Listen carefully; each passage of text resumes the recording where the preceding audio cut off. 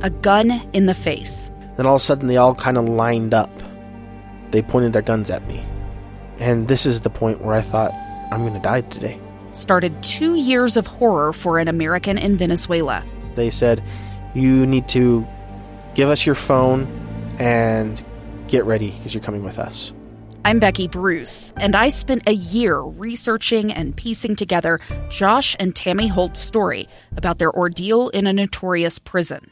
That's when everything started to turn bad.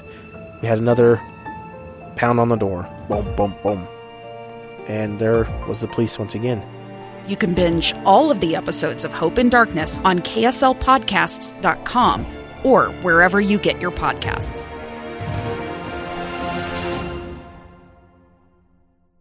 The Greenhouse Show on KSL News Radio. Caught me with a mouthful here. We were talking about the benefits. We needed to tell Eric to play more commercials so we could eat. Yeah. I was saying a minute ago that a couple of things are fun about coming out. First of all, seeing old friends and listeners. The second thing is you get free food. And here at the Hidden Garden Tour, specifically at the Research Garden for Olson's Greenhouse, so if you purchase tacos tickets, you get free street tacos. You do. 2 of them, actually. Free tacos. And they are tasty. You said a minute ago, Kenton, you need to try the VIP. Is that the one? The VIP is delicious. It has cheese on the top, and they cook it. It is to die for. So it's Taricazo Street Tacos from Payson. And so come out. You get 2 free tacos for coming to the event. We also have half-price churros and free drinks. So everybody that's here gets that.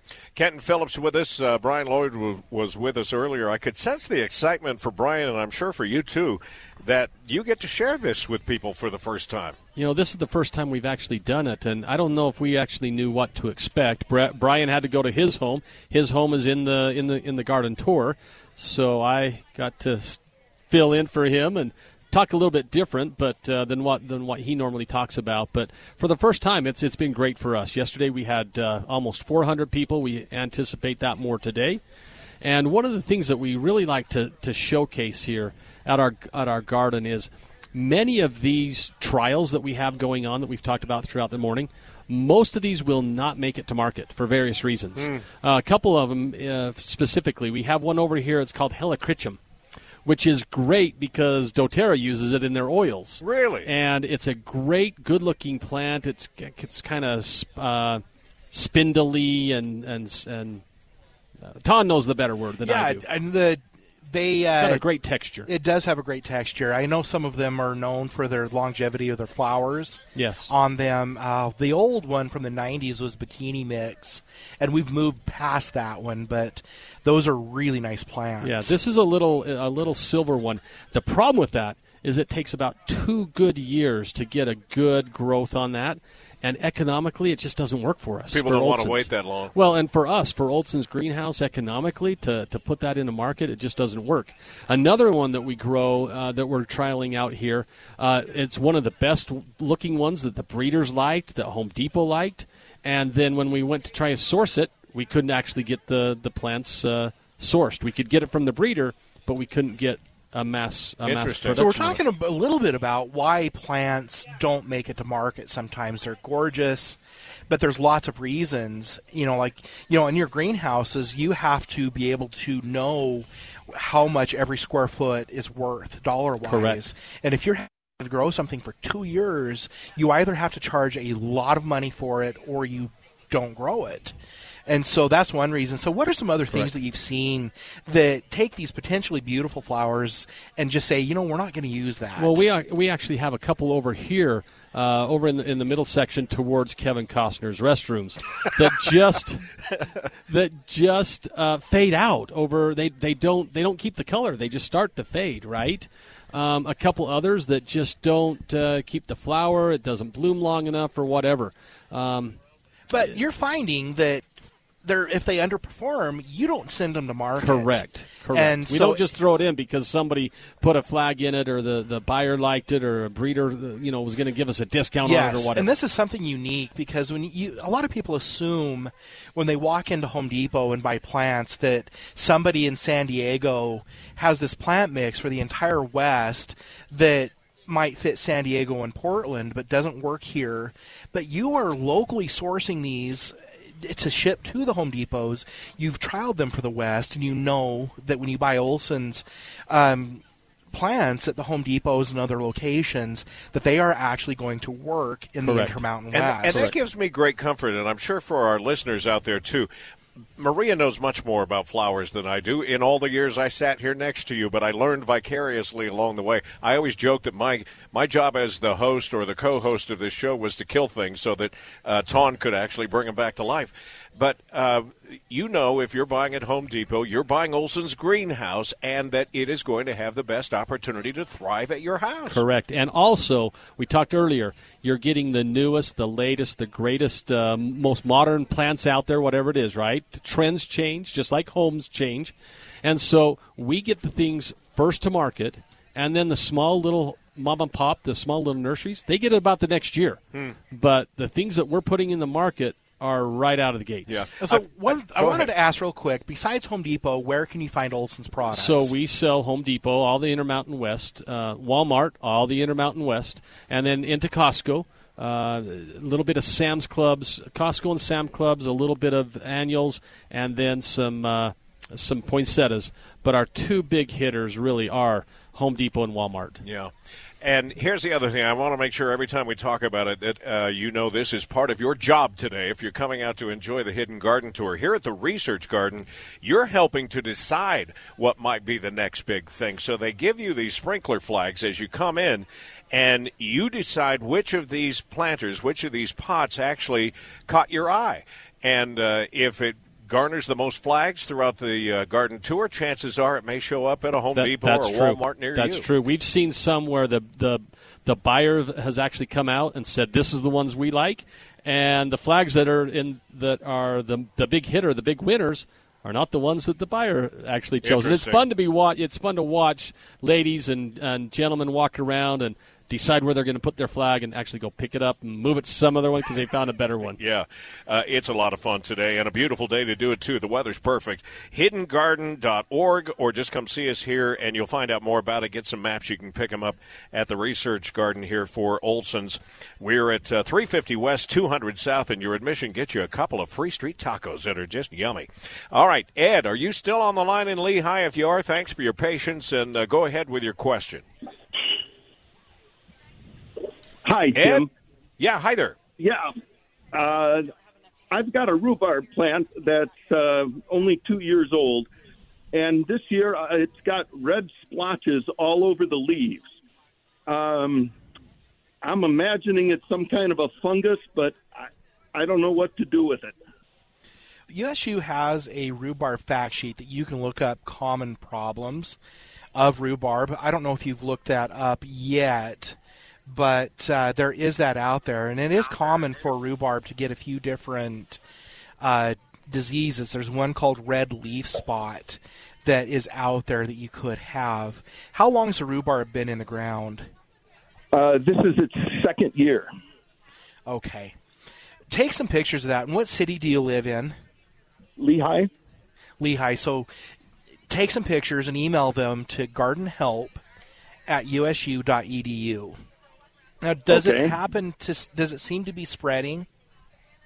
Yes, even on the new leaves, after they've been on for a little while, I noticed they're starting to get splotches also. Okay. Yeah, I would take a look on that and see what you can see as far as getting, those pictures in. Now, on your rhubarb, just to cover some other things, how often are they being watered? 3 times a week for 10 minutes. Okay. And that, with how cool it's been, that might be a bit much. And so I would maybe back off a little bit.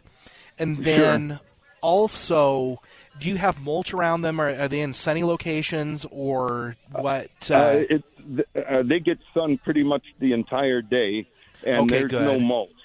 Okay. And then are they in an area with good air circulation? Yes. Okay, good. Now, when you go out and look at the leaves, can you rub off the red splotches? Is there anything in there that you could rub off? No. Okay. So I'm just trying to figure out, there's a rust fungus out there that can get on them also. And so I'm probably going to need you to email some pictures over to Garden Help. And that's gardenhelp@usu.edu. And email those pictures in and take a look at our rhubarb fact sheet to see if you can find anything that might match up there too. But once those diseases get into rhubarb, sometimes they can be a little bit interesting to get rid of, and you may need to replant. I'm hoping that isn't the situation. Me too. I hate to lose it. Yeah, so take a look at that, because there's not a lot of common diseases. There are a few fungal diseases out there. Email those pictures in, and we'll go from there, okay? Okay, sounds great. Thank you for your help. Thanks for your call and your patience today on the Greenhouse. Let's take our break here, shall we? And we'll have a little bit more time on the other side. Larry's in Mapleton. I know that call is holding. We'll take a look at the text. We'll finish things up with Kenton here and give you one more shot at learning what you are in for today with this Hidden Garden tour that's ongoing from Springville to Santaquin. There's a bonus garden, too, by the way, that is in Holiday. We understand will also be open tomorrow. You can find out more at hiddengarden.org. So a break, and we'll come back and finish out the Greenhouse next. Two friends taking pictures of the rising full moon on a summer night. Two teenage kids doing what teenage kids do. When a stranger with a gun and a death wish changed everything. It was violent, it was senseless, and I will never understand it, I will never accept it. I'm Amy Donaldson, and unfortunately, we're all too familiar with stories about how violence shatters lives. But what we rarely see is how they are rebuilt. In a new podcast, The Letter, we relive tragedy, but only so we can hear the rest of the story. The struggle to reclaim lives, the realities of grief, and the possibilities of forgiveness. I believe in miracles. Sometimes I thought, there are no miracles. Yeah, there are, and this is a big one. Follow The Letter at theletterpodcast.com or wherever you get your podcasts. All right, welcome back. Final segment, and we understand we've got to sneak out at 5 before the hour, so we've only got about 9 minutes here to finish out. I do want to spend some time with Kenton, but I also want to make sure that Larry gets his question asked with Ton here in Mapleton. Larry, jump in. We'll squeeze you in. Nice to have you. Yes, thank you very much. Two questions, actually. One, I have about a 10-year-old apricot tree, and one of the main limbs, half of it is just dying. It's like it's not getting any water to the leaves or the fruit. Everything's shriveling up. Do you see any gumming on the branches leading to that portion of the tree? Gumming? Yes. No, it just, the bark looks a little black is all. Okay. If that limb looks dead, take a knife and carve into the bark on a really shallow angle. And if the bark is not red underneath, I would go ahead and just prune that limb out of the tree. Look for borers and things in there. I'm hoping there isn't a disease in the conductive tissue to where they can get into the roots and into portions of the trunk, and they'll clog the conductive tissue so that portion of the tree doesn't get any nutrients. And so if you don't see sapping and gumming, that would be, especially if there's no borer holes, that would be the most likely cause, is that the tree has been impacted, at least a portion of the roots, by a disease that's gotten into the roots. So another question, the neighbors haven't put down a ground sterilant on the other side of your property line. You haven't, nothing like that? I haven't. I'm not aware of anything. Okay, if the neighbors do not have a driveway along there, it's probably not the situation. I did need to check. So what's going on with your lawn? Well, it has a bad case of mushrooms. I got hundreds and hundreds of mushrooms growing in it. Well, the mushrooms have been especially bad the last couple of weeks, and we've had a combination of monsoonal moisture and cooler temperatures, which is ideal for mushrooms. And so if you have a lot of thatch in your lawn or tree roots that you've cut down trees and they're still under there and decomposing, those are the major things that will bring mushrooms in, and their spores are airborne, and so there's nothing you can put on the soil to prevent them. And even though the mushrooms are on the surface, the vast majority of the entire organism is underground, usually deep enough that a fungicide won't get rid of them. And so all you can do is dry the lawn out a little bit, maybe back off on irrigation temporarily, and rake them off and throw them away. But as we get hotter, they should diminish. Okay, so if I leave them on the top of the grass, that'll be worse in the future? No, it's just if you have pets or kids out there, you hate to have somebody eating them because you only have about a 1 in 3 chance that they're edible. Oh, okay. All right, well, I don't eat mushrooms anyway, so. Well, that's all good. Yeah. All righty. Thank you very much. Thanks for the call. We appreciate it. Let's get one more text in here if I can before we talk with Kenton. I live in Mona, which is not far from here, where we are in Santaquin. We have very rocky soil, it says, and then I lost it. We've got trying to get it back. Yeah. There we go. Let me back it up a little bit. We got a lot of text coming in. There we go. How picky do we need to be with collecting all these rocks before we lay down soil? If they're on the surface, get rid of them. Unless when you lay down, if you love a rock in your back, otherwise rake them off. You know, I had a sacrificial rototiller when I installed my lawn because my soil is really rocky, and I rototilled 4 or 5 inches deep, and then I took 3 or 4 times going through it and just raked every rock I could get off, leveled it, and then put the sod down. All right. And it may be different in every situation. It could. How big's the rock? Yeah, if they're too big, and we don't usually recommend this, but they may need to get 3 or 4 inches of topsoil, cover the rocks, and then put the sod or seed on top of that. And one more here. Our beautiful red Japanese maple took a big hit during our winter. Can we use one application of Osmocote to help it push its leaves? Any fertilizer would work, or Osmocote is great. If they had some lawn fertilizer in the trees in the ground, 2 or 3 teaspoons or a tablespoon, or maybe 2 tablespoons of lawn fertilizer, as long as it's not weed and feed, would be fine too. All right, let's finish out here with Kenton Phillips from Olson's, and what a day this has turned out to be. The crowd has been streaming into this location, and I hope it's the case, too, at the other locations of the Hidden Garden Tour that's happening from Springville to Santaquin. Just had a text from somebody saying they were having a hard time getting on the site at hiddengarden.org. I hope that's not the case. Last night, I think there were a lot of people hitting it. I refreshed 3 or 4 times, and it went right in, but when I first accessed it, I had a little bit of trouble, but see if you can get there. If you can't get onto it, come to the Santaquin location and get your tickets here, and just pay at the front entrance, and you can do that too. Yeah, the price is the same. Yeah. Yes, the price is the same, so it doesn't matter. You can purchase them online. If you're having problems, you can actually come here to start the tour. There's also a starting tour location in Santaquin as well. But can I just thank your listeners, those that call in, the patience. We appreciate that. I know I listen to the Garden Show every week, and I know you have your loyal, those who always call in, and so we're grateful that we've been able to take so much time here. We appreciate that. Well, we're grateful you've opened up, pulled the curtain back a little bit today here at the Research Garden. There's a real practical reason why you guys do this, and this will kind of tell the story without giving it all the background information. But there are parts of this research garden that you don't necessarily want pictures taken. Yeah, so we have some exclusivity with some of our breeders.